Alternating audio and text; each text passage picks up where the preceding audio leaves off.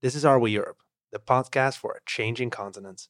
We ask the small questions and get the big answers. We dive into all things European cultures and identities and bounce all over the continent. It's about the places and people that come to life in sound-rich stories, readouts from our print magazines, episodes from one of the amazing podcasts in our podcast family, or intimate behind-the-scenes interviews with our favorite storytellers and Europe's most talented creators. We got it all on this channel. It's Europe, streaming right in your ears. Are we on? Are we Europe? What the truth is and how it should be told. I think there are a lot of borders to be broken. You can build it together. Community, Open minds, open borders, openness. Try to make Europe sexy with all senses. Are we Europe? What up? Are we Europe? Boom. Today we're listening to an episode from The Europeans, our flagship talk show podcast. In this episode, Katie and Dominic speak to Bulgarian researcher Ognian Georgiev about how the pandemic triggered reverse migration in Eastern Europe. Here is The Great Reverse Migration.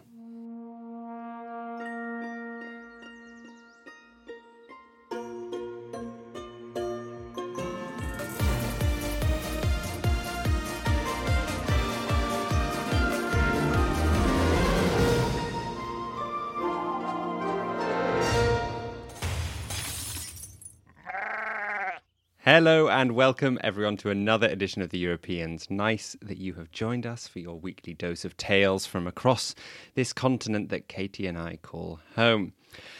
I'm Dominic, I'm an opera singer and podcaster living in Amsterdam, and I'm speaking down the Skype line to co-host Katie, a journalist living in Paris. Hello. We've got quite a lot of flack this week for using Skype, haven't we? People have been so rude about the fact that we use Skype. So I just want to say once and for all, it's an excellent piece of technology and we're very wedded to it. It's not going away. It is owned by Microsoft now, but I looked it up and it still has 44% of its employees in Estonia. So I don't think we should feel too bad about it. I think it's the natural choice for us. Also, we use its ringtone as one of our jingles, so we can't get rid of it. Yeah, Zoom doesn't have a good jingle. Boo. Anyway, how are you, Katie? I'm fine. I had my long-awaited French nationality interview in the end this week. Are you French now? No, it's just a waiting game now. I just have to wait for a year and hope that everything is going to be okay. But the interview itself went fine. I'm glad that I spent so long cramming because I did get some quite tough questions, like who was president in 1975? And what did Marie Curie get her 2 Nobel Prizes for? And who actually wrote the French national anthem? So quite tough things. But she was very nice, the lady at the Préfecture who did the interview. And the thing that was really satisfying was that at one point she was like, who is the president of France? And I was like, his name is Emmanuel Macron. And funnily enough, I've got a selfie of him here, which was taken when our podcast got shortlisted for an award a couple of years ago. So that was really fun. Was she impressed? She loved it. I could see her smiling behind her mask. So, yeah, I don't know. I don't know if having a selfie with Macron will sway things, but I hope it might, convince them that I've got some friends in high places. Yeah, I mean, if you now get your citizenship, I think we should just say it is because of that selfie. It's definitely why. How are you? What's happening in Amsterdam? Well, yeah, I'm fine. We had the Dutch election last week. Oh, yeah. And yeah, as I predicted, it wasn't incredibly exciting in terms of the result. It was like a pretty stable result, quite similar to 2017, except that this party, the Liberal Democrats type party, the D66, did a bit better than expected under the leadership of Sigrid Kaag to become the second biggest party. And people are now suggesting that she's the most powerful female politician in Dutch history. Cool. The far-right parties as a bloc did better than in 2017 and actually as a bloc are now bigger than the traditional left-wing parties. When I say traditional, I am actually including the Green Left Party in that. So that's quite something. But there are 2 other interesting bits of news from the election about small parties that I wanted to mention because I thought our listeners might be interested. First, Volt, the pan-European centrist progressive party that fights for politicians to work together across national borders, they won 3 seats, which is a big achievement considering this is the first time they've won any seats in any national legislature. That's very cool. We had the founder on the podcast in the very early days of Volt, didn't we? Yeah, and in the very early days of this podcast.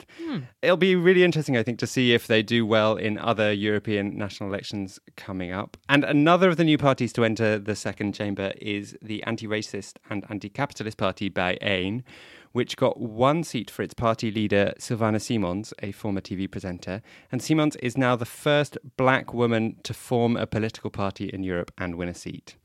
Her presence in the second chamber means that there is now at least one black person in the second chamber. During the last term, there was not a single black person in that chamber. Well, that is a tiny bit of progress, I guess, at least. Yeah. So good news from the Netherlands-ish. I realised you didn't actually mention that Mark Rutte, the current Prime Minister, his party did actually win and did a bit better than they did in 2017. I probably should have mentioned him. Well, that's just taken as a given, isn't it? Because Teflon Mark always wins stuff. Well, and it's also just typical of the fact that he's the kind of person that no one really notices is there. He's so uncharismatic, but for some reason everyone still votes for him. It's interesting. Anyway, coming up on this week's show, we're probably going to be the only podcast not talking about the EU-UK vaccine war. You'll be maybe pleased to hear. Not that it isn't important. This week, we are instead going to be speaking to the Bulgarian urban researcher Ognian Georgiev, who has spent much of the past year studying something he is referring to as the Grand Return, a fascinating phenomenon whereby huge numbers of Eastern Europeans who had moved away from their home countries started moving back in March of last year. I wonder why. Keep listening to hear this fascinating conversation with Ognian about this return migration and a big question, how many people are going to stay once the pandemic is over? But first...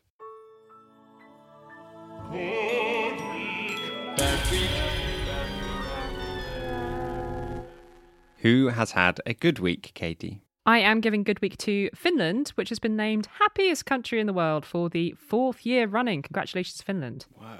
It feels like every year when this ranking comes out, you know, it's a very serious economic study called the World Happiness Report. It is sponsored by the UN. Loads of data goes into it. But every year, Finland comes top, and every year people are quite surprised because the Finns, how can I put this? Their national stereotype is quite melancholy. I always remember the story that our former guest, Fikra Gibbons, told me once. He spent some time living in Finland. And he told me about this party he went to where everyone just stared silently into the fire for hours and then went home. Maybe the fire is the source of happiness. Very peaceful, a nice fire. Anyway, from friends and colleagues, I understand that lots of Finns will, readily admit that they're not big on public displays of joyfulness.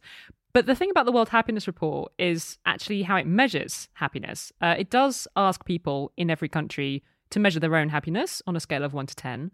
But that's not the only data they use, because that's really subjective, right? And if we just ask people to rate their own happiness, France would inevitably be like the unhappiest country in the world. That is just a fact. But what the survey does is it takes data about how people describe their own happiness, but it also adds data like how rich is the country per capita? What kind of social security net is there to protect people? How bad is corruption? And Finland does really well on all of those kinds of measures. The public services are really good. There's not much crime. And people generally trust each other. Apart from that, there's obviously loads of amazing nature in Finland, which helps. And some people think it also has something to do with this Finnish concept of sisu, which means persevering when things are tough and seeing challenges as an opportunity. And this is apparently something that people exercise on a daily basis. Things like going out for a walk, even if the weather is awful, and embracing the cold and the rain. So you can see how that kind of an outlook would lead to people saying in surveys, like, yeah, I'm doing okay and my life is pretty good. How come New Zealand aren't number one? I mean, they seem to have completely aced the pandemic, and my family members in New Zealand seem to be having a great time, like going to festivals. Also, they've obviously got the most beautiful nature. They do have a lot of good stuff. New Zealand does sneak in there into the top 10. They're actually the only non-European entry in the top 10 at number 9. And that's the thing that really jumps out at you, actually, is that 9 out of the top 10 happiest countries in the world are in Europe. After Finland, you've got Denmark, Switzerland, Iceland, the Netherlands. Congratulations, Dominic. Thank you. Norway, Sweden, and Luxembourg, then New Zealand, and then Austria. So, I mean, as you said, this is a time when Europe doesn't necessarily seem that happy in terms of this huge vaccine war going on. A lot of countries here are going through a third wave of COVID. We are vaccinating at snail's pace. It doesn't feel like this is ever going to end. But in spite of all of that, this ranking is kind of a reminder that a lot of Europe has comparatively little to complain about when you think about our general well-being. Having said that, you will have noticed that all of those countries at the top of the list are Northern European. So it is these rich Northern European countries that have really well-funded public services that have done really well. After the top 10, it's more of a mixed picture. You've got Israel at number 10, Costa Rica at 16. The United States is listed as the 19th happiest country in the world. And a lot of the rest of Europe is in the top 30. Spain's at 27, Italy 28th, Slovenia 29th. Which is pretty good, but Greece came out as least happy in the EU at 68th place, which is really, perhaps not surprising actually, given just how much public services have been squeezed by the financial crisis over the last decade. How useful do you think it is that this ranking exists? Probably not very, because people just use it to tweet about the fact that their own country is only ranked 19th and has slipped 3 places or whatever. I mean, I wonder whether any politicians actually look at it and think oh, we need to make things better. This is what we can do. Because then it would be useful. Yeah, that's a really good question. I don't know. You like to think that maybe someone in some office in the government of every country is looking at this and thinking, oh shit, we've fallen 3 places, we need to do something. And, a bit of national competition is always healthy, maybe. But also, I mean, for tourism, it's been really helpful for Finland. Tourism has increased over recent years off the back of this. They have marketed themselves as the world's happiest nation. So maybe other countries look at that and think, God, if only we were the happiest country, we'd have loads of visitors. Not now, obviously. This has obviously not been the happiest year in general for most of the world. What effect did the pandemic have on this ranking? How did they take it into account? Well, this is the weird thing. I mean, obviously, there's been a ton of research about the impact of the pandemic on mental health. Depression is up, anxiety is up. I think all of us, or many of us, have got people in our lives who've been horribly affected by this. And in the happiness report, about a third of the countries reported what is described as a significantly higher frequency of negative emotions. I mean, that's not surprising, is it? What is surprising, perhaps, is that in general, the average person taking part in this massive study did not report a particular decline in their overall well-being over the past year. The data comes from Gallup, the polling company. And when they asked people, how are you doing? The average person was like, yeah, about the same. And it's not really clear why, given this massive crisis that we're all experiencing. But John Helliwell, one of the authors of the report, he said that one possible explanation is that COVID is a shared crisis, and that even though it's affected some people in much more tragic ways than others, it does feel like we're all in this together to some extent, and that maybe makes people feel a sense of solidarity. Another thing I feel about this study and the fact that there are all these European nations in the top 10 is it makes me wonder, is it a bit icky that we're celebrating the happiness of all these European countries whose happiness is built on other countries' sadness? I mean, that's a really simplistic way of putting it, but, we've got quite an uncomfortable colonial history. And here we are now living in wealth and happiness. Yeah, that is a good point to make. There's obviously loads of structural inequalities built into this thing. It's not just the fact that these countries are amazing. There's a lot of history that goes into it. I will point out, though, Finland was itself a colonized country. So it's not one rule for everything. Yeah, good point. Who has had a bad week? Well, I'm going to step out of my comfort zone and try and talk about sport. Good luck. Because it's been a bad week for the West German Football Association after they received a barrage of criticism for their handling of a disciplinary ruling against the manager of Gladbach's under-23 team, a guy called Heiko Vogel. Naughty Heiko. What did he actually do, this guy? Well, he insulted the referees as he left the pitch, and 2 of the assistant referees were women. And it's been reported that he said women have no place on the football field. I mean, this is just such a dated idea, this idea that women's sport is rubbish. Yeah, it's a dated idea, but it's still very present, I think, in most sports and particularly in football. And just wait until you hear about what his punishments were. He was fined €1,500. He was banned from the dugout for 2 matches, both fine, reasonable. but he was also ordered to lead 6 training sessions for a women's or girls' team at his club.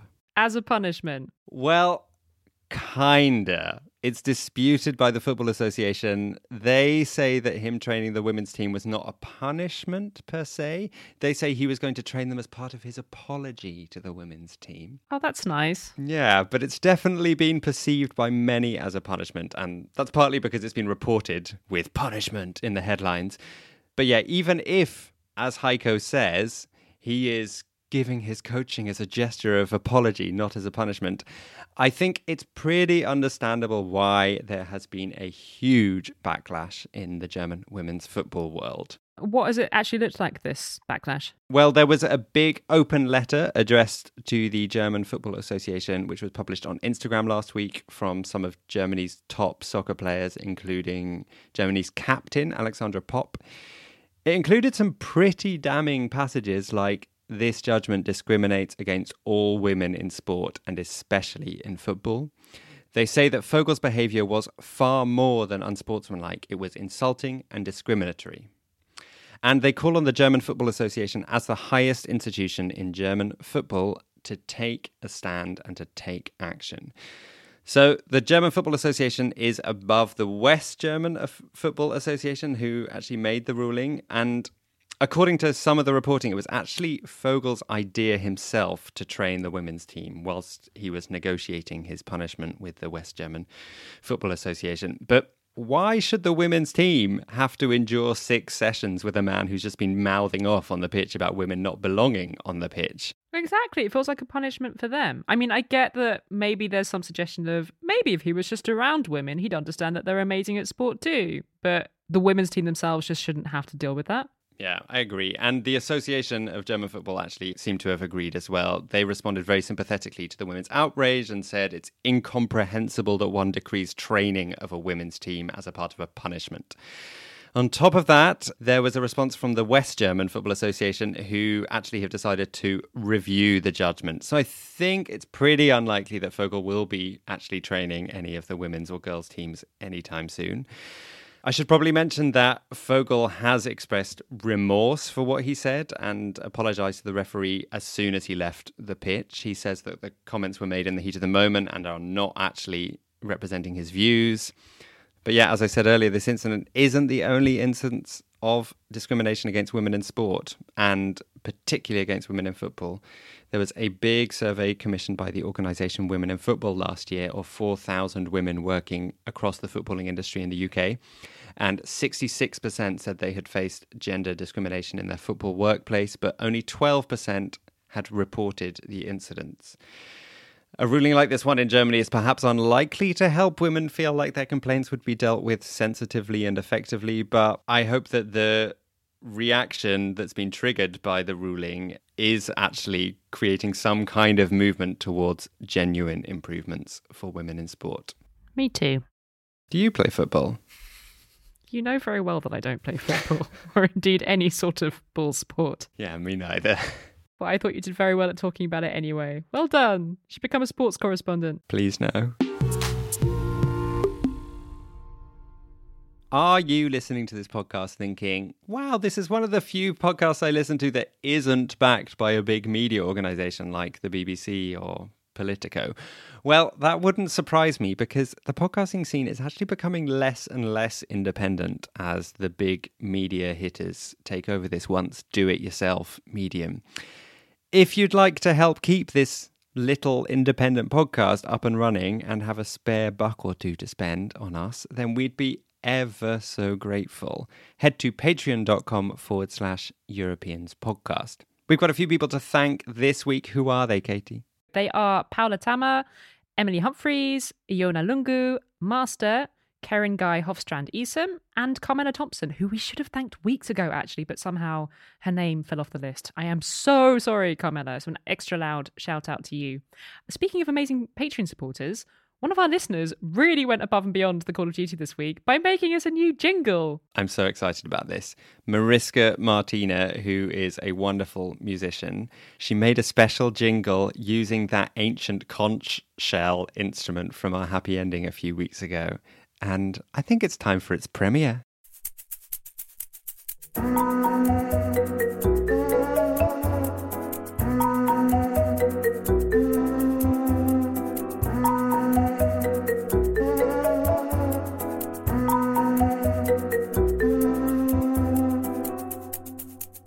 you so much, Mariska. You should check out her Instagram for lots of lovely music. She is there at Mariska Martina. We will put a link in the show notes. But moving on from conch shells to mass migration. That's not a very good segue, is it? No. Never mind, let's roll with it. It is time for this week's interview. We are going to Bulgaria to speak to Ognian Georgiev, Ogi to some of his friends. Ogi is a journalist at Capital Weekly, the Bulgarian newspaper. I first heard about his work when I met one of his colleagues, Zornitsa, at a Bulgarian podcasting festival a while back. And she said, I work with this guy. He has been doing this absolutely fascinating migration research into this huge wave of migrants who are coming back to Bulgaria during the pandemic. As you probably know, Bulgaria is one of several countries in Eastern Europe that have lost huge amounts of people over the last few decades. People heading to Western Europe, mostly for job opportunities, which is completely understandable, obviously. I mean, how many of us have left home looking for opportunities? Both of us, for one thing. But the scale of this exodus from Eastern Europe, it is so massive that it has had a huge, huge impact on the societies left behind. There has been a massive brain drain from these countries. They have lost many talented people. So that exodus is nothing new. It's very well known. What wasn't so well known or understood is this huge reverse migration that there has been during the pandemic. I will let Ogi tell you all about it, but the numbers of people coming back, it's kind of mind-boggling. His research has now been published by the European Council on Foreign Relations. Ogi is a fellow at this think tank when he's not working at Capital. And we rang him up on the old Skype machine to ask him what exactly has been going on here.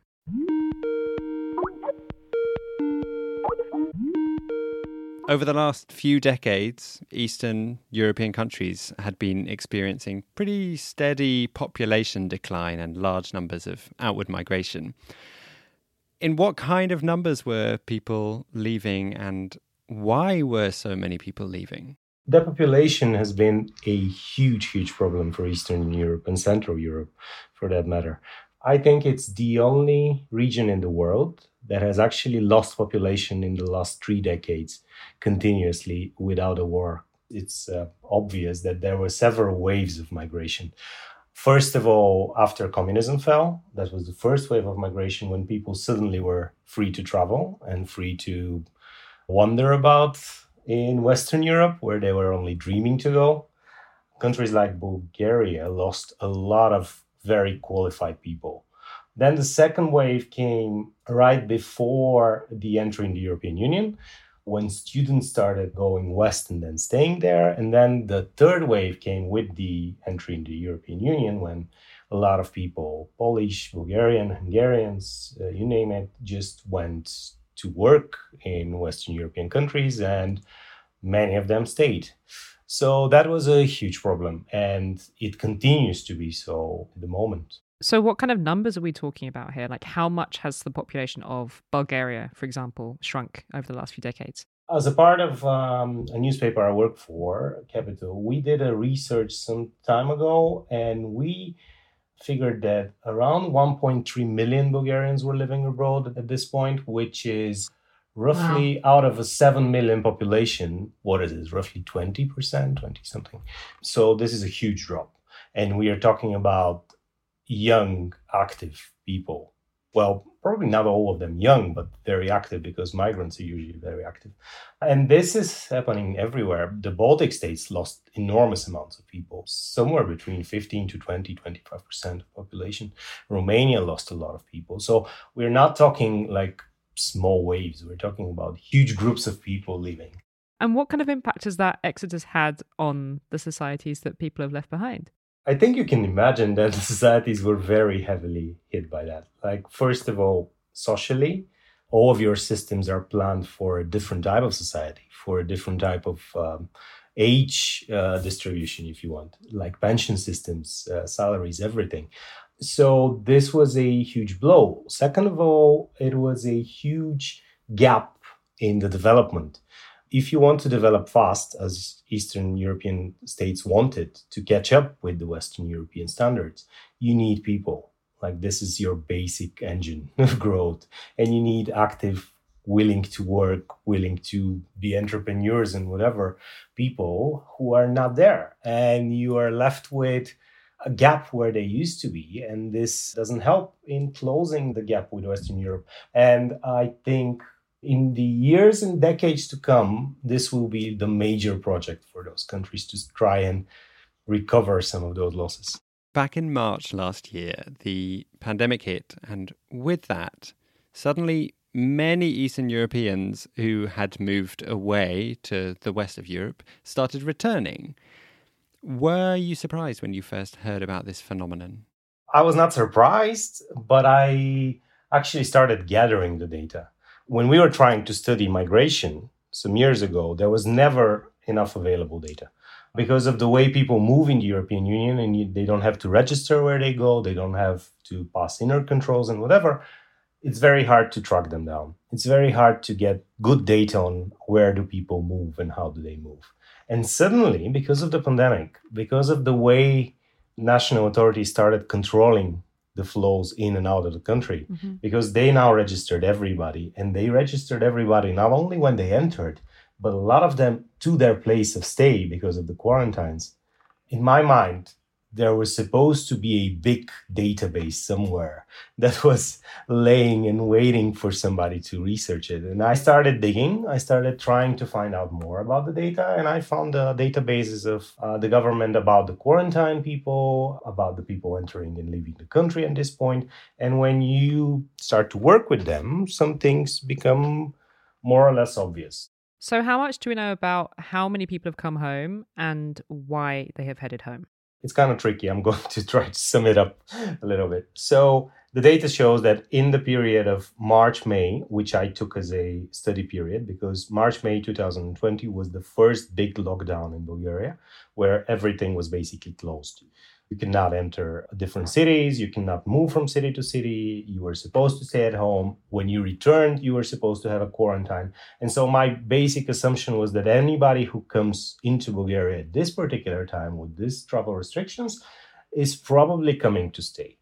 The number of people who returned in this particular time frame is around 550,000 people. Wow. So you have to, of course, compare that to people who left, which is 80,000 people less. Now, not all those who left are the same as, of course, the people who entered. So there is no direct comparison there, but just for statistical purposes. So I managed to track down around, I think, 70,000 people who were quarantined. So I was able to track the people who entered the country to their final address and to calculate then the amount of people who were quarantined in different cities compared to the working age population in those cities, just to have a clue of how big was this wave. And it was quite spread out, wasn't it? It's not just that people were returning to the big cities. No. Everywhere. It was basically in all 265 municipalities in Bulgaria, there were quarantined people. And when you compare them to the working age population, there are differences emerge. For example, a lot of the top 20 cities or villages who got people quarantining people were places that were losing people for years and years. And so my working assumption was that some of those who returned were obviously some of the people who left. I guess the big question is, how much do we know about how many of these people want to stay in Bulgaria permanently or more permanently, and how many want to head back to the countries where they were living and working? That's the $1 million question. I guess everybody wants to know, but there is no way for you to interview so many people, diverse people, fast, What we did was a social media survey, and we got quite some answers. We had 130 answers from people who returned because of COVID or were stuck in Bulgaria because of COVID. Around 10% of them said that they're not going to leave. I'm not going to leave again. And when you isolate people who are abroad for 2 years or more, this percentage goes up to 19. And then you have almost half of them saying that they were not sure because obviously the situation was very uncertain. Mm-hmm. You couldn't really plan. So there was no way to know what those people are going to do because nobody could really plan for the future. Europe has not recovered yet. So if you're back in Bulgaria because you lost your job, for example, Why would you go back now? Doesn't make sense unless the economy start to open. So this turned out to be longer than expected, I think. People, even if they returned home because of obvious reasons, to be with family, to be where they feel secure, to have somebody to help them, stuff like that, they weren't planning to stay for a year. Are there any policies that the Bulgarian government are passing to specifically try and persuade the returning migrants to stay? Today, literally today, I saw the economic program of the largest party in Bulgaria. We have elections coming up next month. And I saw the economic program, and in it, they've written that they are planning to create a fund for helping remigrants, the people who return, with a 1 year worth of rent, 1 year worth of child support, 1 year helping with the various other things to help them settle down, especially in places that are lower wage and things like that. So they do think about that. It's obvious that they want to do something about it, at least for the votes, because take into account that a lot of the people who returned are actually still here. So they will vote in those elections, which is another curious thing to happen because they weren't here probably last time. And so it also upends the political conversation. So you were in the USA when the pandemic broke out, and like the EU, it's a big area of land within which people are able to move freely and choose where to live and work. Do you see a lot of similarities between how people move around the USA and how they move around the EU? The reason I went to the US was to compare the two. My idea was that the European Union is still in the very early stages of becoming a country, of becoming like a place where people move from one place to the other without restrictions and without borders. And we are still very early in this, like 10 years or something like that. And the US has been there for 200 years. So what they do have as urban mobility is a lot more than what we have. And I was looking into how cities in the US are coping with that. And they're far ahead in strategies and far ahead in what they do to attract people. And it's very interesting. It's the way cities rise and fall and the way people move around them. You can compare a lot of that to the European Union. And this actually gives me hope because some cities in the US are starting to gain population now and have been for some time. Like my favorite example is Austin, Texas, which is now the best city to live in the US. And it wasn't even on the map of migration 20 years ago. And what is happening now, for example, in Europe, I think, is a lot of Eastern European cities, because I wouldn't talk about countries. People live in cities, not in countries. So a lot of the Eastern European cities are trying to, find out what is it that makes them unique and what is it that makes them better to live in. And I think this will be a very fascinating field in the years to come. Rogue question, just to finish off. Where do you think is the Austin of Europe, or where's going to be the Austin of Europe in like 20 years' time? Well, that's a good question. If I have to talk about cities that I see rising, I see, for example, Cluj in Romania, which is a very interesting city. And it's starting to attract people back. In Bulgaria, I see Plovdiv, which is the second biggest city, which is now gaining popularity amongst businesses and people to live in. I see several Polish cities. Also, Katowice, for example, has been advertising itself on Ryanair for years now to attract Polish people. So there's lots and lots going on. But who is going to be in the next Austin is like the battle to come.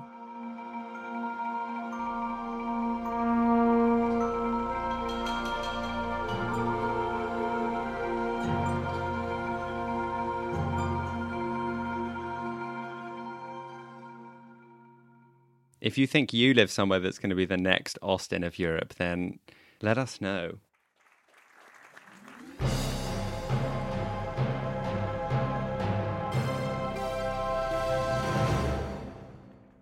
What have you been watching this week? I've had one of those weeks when, making a podcast plus having a full-time job and trying to prepare to move house next week has all been a bit much. So I haven't really been able to consume any culture other than watching Celebrity Bake Off with Trimi James McAvoy and University Challenge. That's allowed. Whilst I loved both those shows, I didn't think it was really worth talking about both of them in depth on the podcast. So I asked our producer, Andrei Popoviciu, if he had a recommendation for the podcast listeners.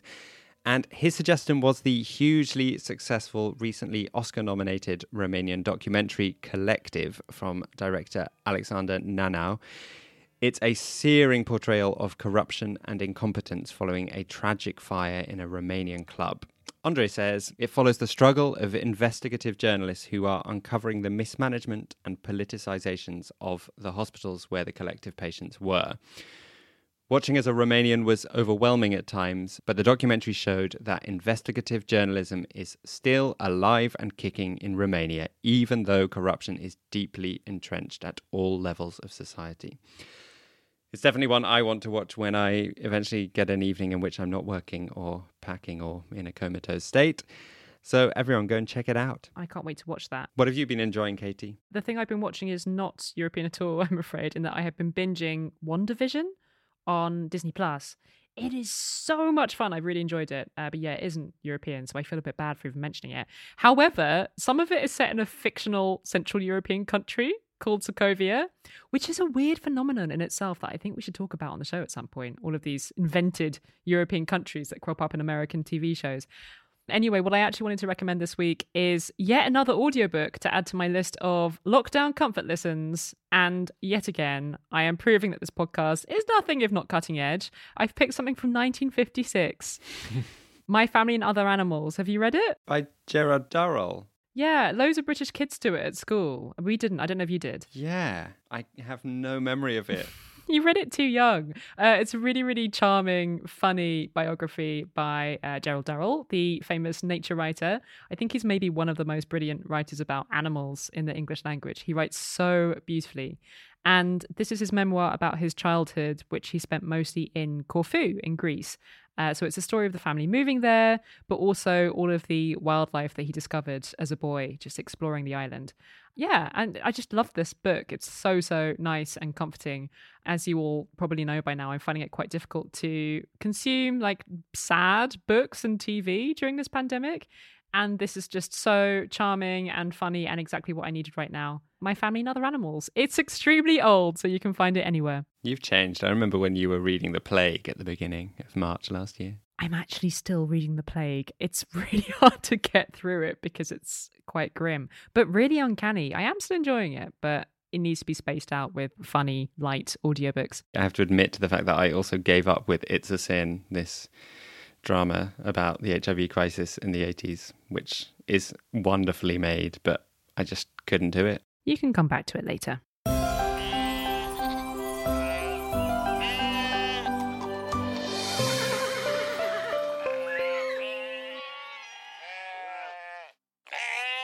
We are heading to Iceland to close out this episode, where the Fagradalsfjall volcano began erupting at the end of last week. Now, it might sound strange to suggest that a volcano erupting warrants a happy ending, but this volcano seems to have prompted a pretty large amount of joy for thousands of people in Iceland. Partly because it's only a small eruption and hasn't led to any reports of injuries or cancelled flights. It's also just nice for the people of Reykjavik because it's pretty close to the city. It's only 40 kilometers outside of the capital city, and you can park your car, and it's like a perfect distance for a little walk up to the volcano. So thousands of them have been going in droves to go and hike around the volcano and get up close and personal. I don't think I want to be up close and personal with a volcano, but each to his own, I guess. True, and actually I think probably in most normal circumstances it's a good rule of thumb not to get up close and personal with a volcano. And at first, the authorities did say that people shouldn't go anywhere near it. But since the weekend, when it was clear that it was only a small eruption with a little bit of lava, they said that people could. And people have actually even been roasting marshmallows on the cooling lava. Fun! One person who is very excited about the volcano erupting is Björk. She actually filmed a music video at the volcano a few years ago, and she posted a still from that video with a lovely comment on Instagram. And now I wish I was brave enough to read in Björk's voice, but I think I'm going to do it in my own boring voice. Sorry. I think that's a wise idea. She said, "Yes, eruption! We in Iceland are so excited. We still got it. Sense of relief when nature expresses herself. Enjoy, warmthness, Björk." Oh, that is lovely. I think that should be set as like a dramatic reading for theatre students. Well, I thought you just read it very beautifully, Dominic. So that's going to go into canon, that performance you just did. Well done. Thank you. I was really trying hard to express that there were a lot of exclamation marks in the comment, like tons of them. I couldn't hear them. I think you should go back and practice. While you're checking out Bjork on Instagram, you should also check us out on Instagram. We are there posting up a storm, that's not true, at Europeans Podcast. We're also on Twitter at Europeans Pod, on Facebook, the Europeans Podcast, and you can email us hello@europeanspodcast.com. Next week, we are going to Romania, not physically, if only. We've got an excellent interview coming up with the Romanian feminist activist Sofia Scarlett, so don't miss it. Thank you, as always, to our producers, Katz Laszlo, Priyanka Shankar, and Andrei Popoviciu. Until next week. Do widzenia. Bye.